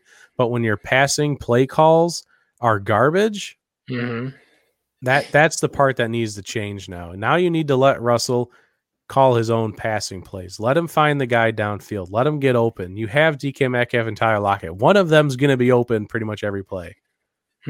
That's just the reality of it. And Russell Wilson's version of open is different than our other people's version of open. One of them is going to have a half step on someone else, and Russell will drop that ball in there for them. So I'm just sick of. I'm sick of these play calls from Seattle, and that's whether that's Pete Carroll or Brian Schottenheimer. One of them needs to just get out of the way and let Russell call his own plays.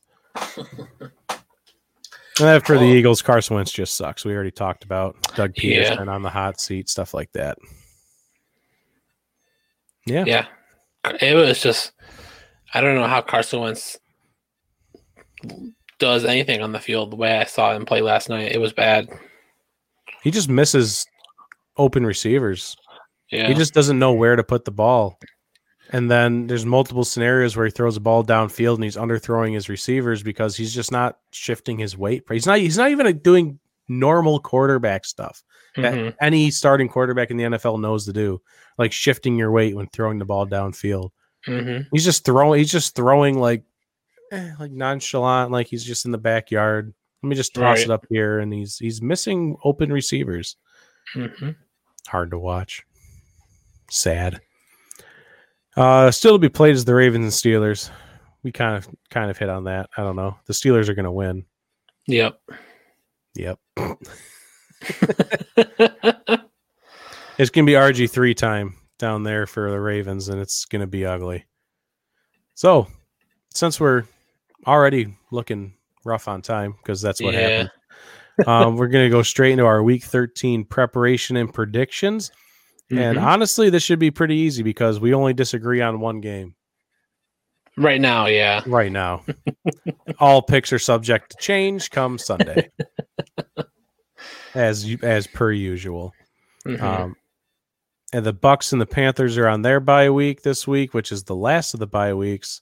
Mm-hmm. And there's no Thursday game because of the Wednesday night game between the Ravens and the Steelers. And we have a slew of Monday night games and also a Tuesday game next week. So that'll be fun. So the first one on the docket is the Browns at the Titans. Mm-hmm. This is, there was 2 games I struggled with picking. Mm-hmm. And this was one of them. Like, I just got done saying the Browns should be able to keep up with anybody. It's going to be 2 teams with great running games. Yep. And let's say the running game kind of cancels each other out, and it comes down to the play of the quarterback to make that throw that needs to be thrown. I'm going to put my money in Ryan Tannehill's basket before I put it in Baker Mayfield's. So that's why I picked the Titans. Yeah. Yeah, this was a tough one for me to pick, too, when I was looking at it earlier. I don't know. I just feel like as good as the Browns are right now, I don't think the Browns defense can stop Derrick Henry. I think Derrick Henry has run over defenses that are top 15 at least. Yeah, Colts are top 5, maybe top 10, but they're a very good defense, and he steamrolled them. The only defense that stopped him is the Steelers.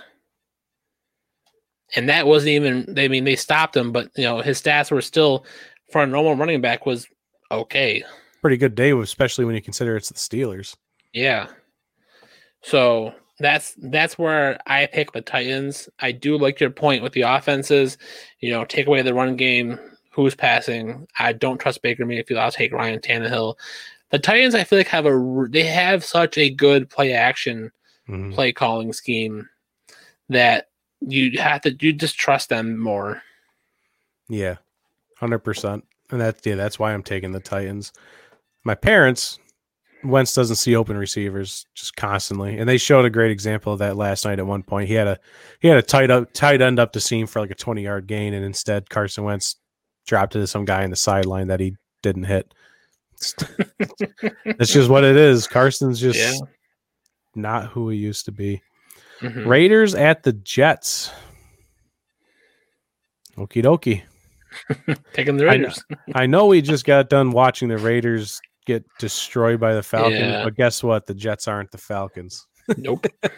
By any There's stretch. No offense for those Jets, so the Raiders should have a nice bounce back week. Yeah, they should be fine. The Jaguars at the Vikings. The Jaguars didn't look bad last week.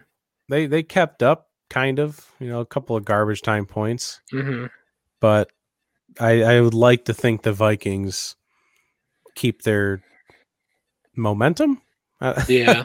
I don't know how much momentum they have. Something. But they have a win last week. We'll just go off of that. But I think they should be able to keep going against the freaking Jaguars. Yeah, I agree.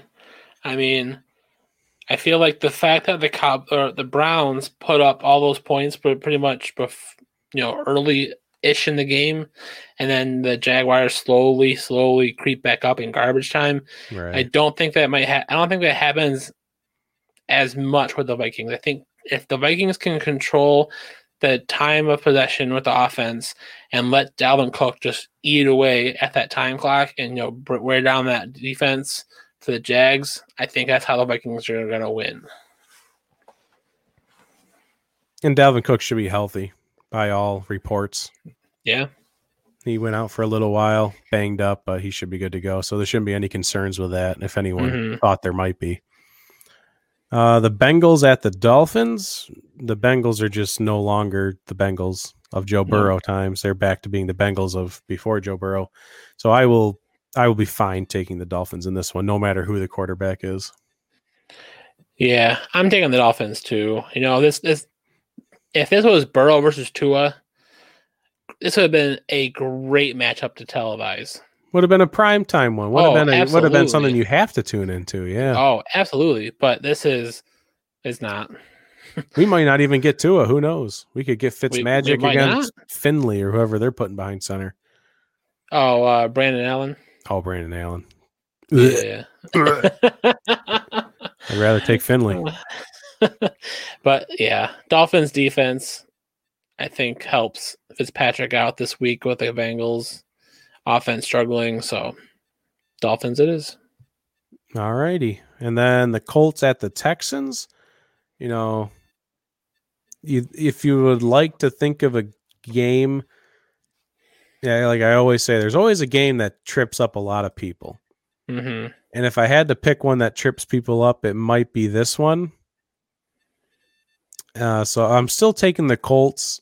Mm-hmm. I've liked what I've seen Deshaun Watson do, but now he's missing Will Fuller, which was his number one guy. So that's going to hurt a lot. Yep. So I'm going to take the Colts to be able to lock down whatever wide receivers Deshaun Watson has left, and then it's kind of a mess after that. Yeah. I mean, I think that the Colts defense, I think, is a lot better than the Lions defense. So the Texans shouldn't be able to put up as many points against the Colts defense as they did against the Lions on Thanksgiving. But also the Colts have a thing. They do a thing where they're a bounce back team after a bad loss like that. You know, I feel like they did it earlier in the season. You know, Philip Rivers didn't finish the game because they were losing so bad. You know, put Brissett in there for a little bit. I think the Colts are going to get right again. And I think with the Will Fuller missing for the Deshaun Watson, it's going to make the Texans struggle a little bit more. They have bounced back from all their losses. They lost to the Jaguars in week 1, and then they won 3 straight. They lost to the Browns. Then they bounced back and beat the Bengals and Lions. Lost to the Ravens. They bounced back and beat the Titans. Mm-hmm. So this could be a good bounce back game for against a division opponent too. Mm-hmm. The Lions and the Bears. This is our difference. Yeah. I am picking the Bears. Mm-hmm. I'm picking the Bears because I actually wrote an article. My betting article included this matchup. And the reason I'm taking the Bears is because the Bears have won the last 5 matchups against the Lions. They seem to have some kind of luck against the Lions. And now the Lions are also missing their head coach. They're kind of in pieces right now. After getting dismantled on Thanksgiving, I feel like they have no momentum. Morale is low. Morale's low for the Bears too, but you know, you saw Matt Nagy come out and basically call out his team for being a bunch of, you know, terrible people that don't care about winning football games. But right. I just feel like there's more talent around the Bears. That's not really saying much, but I just like the matchup history and I like the defense from the Bears. Okay. Yeah, I mean, as of right now, I'm taking the Lions. My thought was, you know, they fire Matt Patricia, you get an interim head coach. We're going to do that interim coach hot start, spark to the team, and they'll get a win out of here. I didn't know that the Bears were 5-0 against the Lions the last 5 times, so that's surprising. Here's one thing that's the Bears and the Lions are going down a similar road right now. The Lions have already imploded, and now it's time to rebuild a little bit. You know, get what they can out of the season. So you know they're playing for football. The Bears are on the verge of absolute meltdown, and the time is ticking faster and faster and faster before this team implodes. You know, and then Matt Nagy calls the team out and says, we're basically in panic mode. Like, we can't get the job done. What are we doing? That's your problem there, Matt Nagy. You're the head coach. Do your job. And calling out your team publicly is probably not the answer. Right. You know, as much Talk about a head coach on a hot seat. Tell you what. As much as the Texans blew out the Lions, it seemed a little bit more of a later in the game. You know, the Texans just kept rolling. You know, couple of quick scores. The Lions weren't able to kind of grind it out, which, you know, falls back on Matt Stafford. You got to get the ball through the air. There's run game was kind of there, not great, but I think right now I'm taking the Lions to win the game. Just a gut feeling. All right. I mean, that's kind of, you know, Josh said both the Lions and Bears are trash. Bears have top 5 defense. Yeah, they're both trash. It's just a game that could go either way. It's tough to pick. That's why I went off of history. Yeah. That's the only way I'm picking that one. The Saints at the Falcons. The Falcons looked good last week. Maybe they found a rhythm with their offense, and the Saints are lacking in offense right now for the most part. They don't have a passing offense at least. But I'm not even paying attention to the offenses at this point. After watching what the Saints defense did to Matt Ryan in their first matchup a couple weeks ago, I'm just banking on that happening again. And Matt Ryan and this offense don't know how to handle that kind of pressure. And the Saints just pull out another win. Yeah. I mean, that last game they played was with Taysom Hill. Yeah. So, the Falcons have already seen it from the Saints, and the defense, kept the Falcons in check, and it just didn't let them. They just couldn't score. So, as long as the Saints offense gets enough done, that should be an easy win for the Saints. The NBA just came out with their Christmas schedule. Ooh, that's nice. Lakers versus Mavs. Oh, and my screen went black. I'm too lazy to turn it back on. All right. The Giants at the Seahawks. Sorry, Giants. The Seahawks are winning. Sorry about that. No Danny Dimes. Yeah, no, that's going to hurt. The Rams at the Cardinals. Potential to be a good game. Whenever you just see an NFC West matchup this season, you just think it's just going to be a great game. Mm-hmm. Two teams that are fighting to try and get back on top of the NFC West. The Cardinals seem like they're fading now, especially with that loss to the Patriots. I think the Cardinals just kind of keep spinning downward. I don't think they know what's happening right now. Mm-hmm. I feel like they're in this funk. The fact that you couldn't get past the Patriots, you lost to the Seahawks, that kind of hurts. Mm-hmm. So I'm going to go with the Rams, but both teams are coming off bad losses, but at least the Rams have a lick of momentum. Like they're close. They're right behind the Seahawks. They're one game behind instead of 2. They beat the Bucs, so they know they can win games. Mm-hmm. I just like what I'm seeing from the Rams right now. I haven't seen anything from the Cardinals. The Cardinals have only won one of their last 4 games, I think. Yep. And that was because of a Hail Mary. Mm-hmm. So they have not looked good in a while. No, they had a good spark, and then they just aren't staying consistent. And I don't know how Kyler Murray is as cocky as he is as a quarterback, because he literally has to lean to his side to throw the ball so he can see. Like, how? Like, that takes some cojones there to be able to play quarterback at being that short. I'm as tall as Kyler Murray, and I have nothing to do with playing quarterback. The people standing in front of him are like 6'6". Yeah. Yeah, I don't know how he does it. Cardinals are the most bipolar team, says Josh. Without that miracle win against the Bills, they're Yeah, that's true. If they didn't have that win, they'd be 5 and something, I think. Mm-hmm. So yeah, they're kind of lucky to be in the position they're in. The Patriots at the Chargers. Here's another kind of weird one. This one could go either way if you think the Patriots can keep some kind of momentum going after their big win against the Cardinals. If they want to, maybe they're trying to fight back. That 7th seed in the AFC is. I think that's well out of reach with all the teams that are doing well in the AFC. If they were in the NFC, I'd say maybe, but the AFC probably not. I'm going to take the Chargers probably just because it's in LA, but I could see the Patriots doing something weird, but I'm pretty confident in my Chargers pick. Yeah, I think being back in LA, it's a more comfortable field for the Chargers. I'm kind of going on climate here a little bit. They were in the coldish in Buffalo.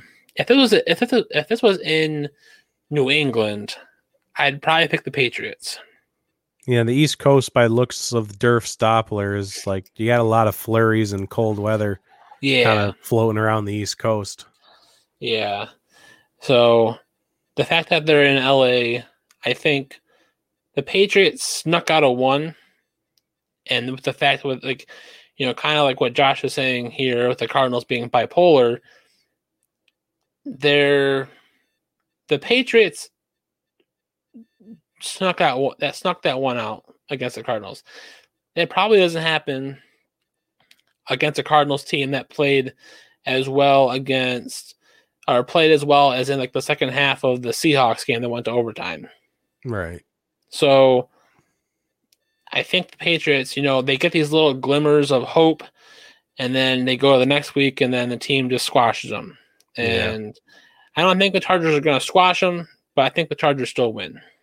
The Chargers will squash them for 3 quarters, and then it's anyone's game in the fourth. Oh. The Eagles at the Packers. All right. Yep. Go Pack, go. Gonna take the Packers on that one. That's going out on a limb here. And then our Sunday night football game, the Broncos at the Chiefs. Mm-hmm. I think the Broncos have a quarterback. Do they have a quarterback? Yeah, I think they said 3 out of 4. Yeah, because it was just Jeff Driscoll tested positive. The rest of them were close contact, so that's why they had a quarantine. As long as they're negative test, they should have a quarterback back. God only knows which one it'll be, but they'll have one. It'll probably be Drew if he's healthy. Probably, yeah. Does he still have a shoulder? I don't even know what's going on with Drew. Who knows? I don't know. The Chiefs are going to win that one. Yep. Washington football team at the Steelers on the pushed back game, short week, Monday Night Football. It's an interesting. You can consider Washington winning this game. I'm not going to give them the win. I'm picking the Steelers. Okay. But talk about a game that could be a trap for the Steelers. A short week. Yeah. Coming off of a weird Wednesday game, throws off their entire practice schedule. They don't like it's just a weird week going forward. And then you have to play I believe the Washington defense is 4th in the league in total defense. This could be a tough one for the Steelers to bang out because their offense is not as great as people think it is. Deontay Johnson and Chase Claypool have their moments, but James Conner is not who he used to be. He's not the guy who came onto the scene back in, I think, 2018 when he had almost 1,000-yard season. Juju Smith-Schuster's non-existent. He's kind of taken over that wide receiver 1 role where he just gets doubled and everyone else is open. Yep. I don't know. I'm going to take the Steelers, and I'm going to leave it as the Steelers. But, man, it's just be careful. Just be careful. All right. I'm taking the Steelers. I think it's going to be a great matchup. I just don't quite see the Washington's offense be overly more successful against the Steelers defense and the Steelers offense is against Washington's defense. We know that Washington's defense, they're getting better as the season is going on. Chase Young is coming into form for that team. That's why he was a second overall pick in this past year's draft. I think the Steelers are more disciplined than Washington, and that's why I'm taking the Steelers. They're gonna play like crazy tomorrow against the Ravens. If this game is for sure played. If it's not played, I don't know if Washington wants to show up on Monday. Yeah. Oh, no. No. That'd be bad. Yeah, this game is for some reason postponed again to like week 18. Yeah. That's a lot of built-up frustration, and I would not want to be in the path of that. And then we got the Bills at the 49ers for the second Monday night game. Mm-hmm. As well as the 49ers played against the Rams, we talked about the Rams the 49ers just kind of have the Rams number. That might have been the only reason they won because they still Raheem Mostert is all they got at running back. Deebo Samuel's all they got at wide receiver. And then after that, it's a struggle fest. They're not even playing at home. They have to go to this like a weird road game, home game hybrid. I think the Bills will just be ready to come in here and take care of business. Because like you were talking about, they're finding a balance on offense. Things just seem to be clicking right now. The Bills look consistently good, I would say, on offense. Yep. So I'd like to think they can come in here and dismantle a practice squad defense. Yeah, I would like to hope so. Like the hopes. Yeah, taking the Bills here. All right. And then last but not least, on Tuesday night, the Cowboys at the Ravens. This is the other one I struggled with. Not going to lie. This is the one where I had to sit there for a minute. Do I really trust the Cowboys, though, to do enough to get past the Ravens? The Ravens' offense is really struggling, but let's not act like the Cowboys' offense isn't struggling either. If they're both going to be bad, I'm going to put my trust in the Ravens' offense just a touch more. Then I'm going to put trust in the Cowboys offense. Yeah. I don't feel good about it, but no. Either way, we talked about the Browns Titans being a game, it could go either way. Don't feel it took a second to pick it. Same with this game. I was like, ugh. If Lamar's not back, if he doesn't pass all his tests to be back for Tuesday, I take the Cowboys if Lamar's not there. That's fair. Yeah. But I'm thinking Lamar's going to be back. I'm going to take the Ravens. All right. Yeah, that'd be a thing to keep an eye on is who's available and who's not for the Ravens for that game. It might still not matter, but all right, real quick before we end the show, let's do some math here. So let's see, we got 1, 2, 3, 4, 5, 6, 7, 8, 9, 10, 11, 12, 13, 14, 15, 16 games. 16 games were played in week 12. Yeah. Well, 15 were played. Yeah. So let's see here. So these are my picks. I got one. These are the ones I got. This is how many I got right. Okay. All right, we got Houston 1.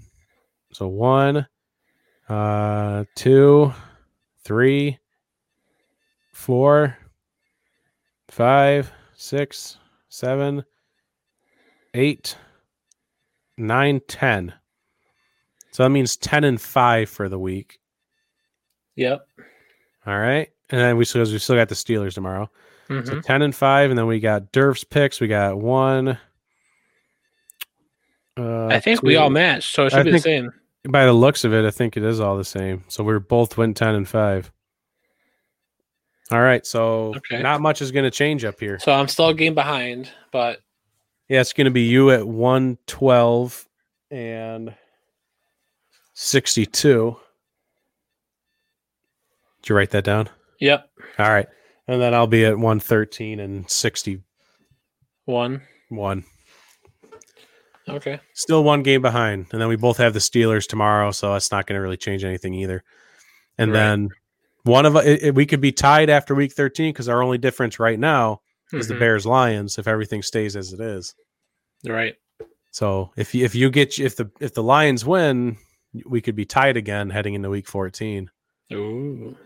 Saucy. All right. And I believe that's our show. We pretty much nailed it right at the 2-hour mark. Yeah, buddy. Even after all of the off track that we got on at the beginning of the show, we still managed to hit our 2-hour mark. That's incredible. Thank you for being here. Thanks for tuning in. Thanks for the comments. And, make sure you go to onoffthefield.com. Make sure you're following on social media because we are going to do a giveaway thing. We're going to do the December giveaway, but I didn't have enough of it planned out to really announce on the show.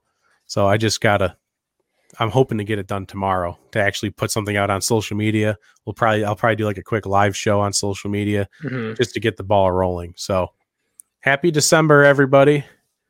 Let's have a good month. Let's close out 2020 with a bang. But for Durf and Dylan, we'll be back next week. Because Mama didn't raise no wussies.